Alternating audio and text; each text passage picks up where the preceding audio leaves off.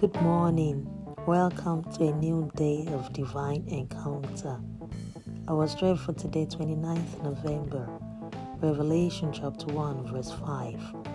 I'm reading New King James's version and it reads, "And from Jesus Christ, the faithful witness, the firstborn from the dead, and the ruler over the kings of the earth, to him who loved us and washed us from our sins in his own blood."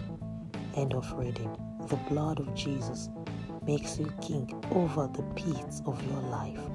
Through Jesus, you will reign over life trials, sin, and the power of the enemy. The Lord will make you the head and not the tail, shall be above only and not be beneath. If you heed the commands of the Lord your God, which he commands you today, and are careful to observe them, confess to yourself, Christ in me, the hope of glory. Blessings and shalom.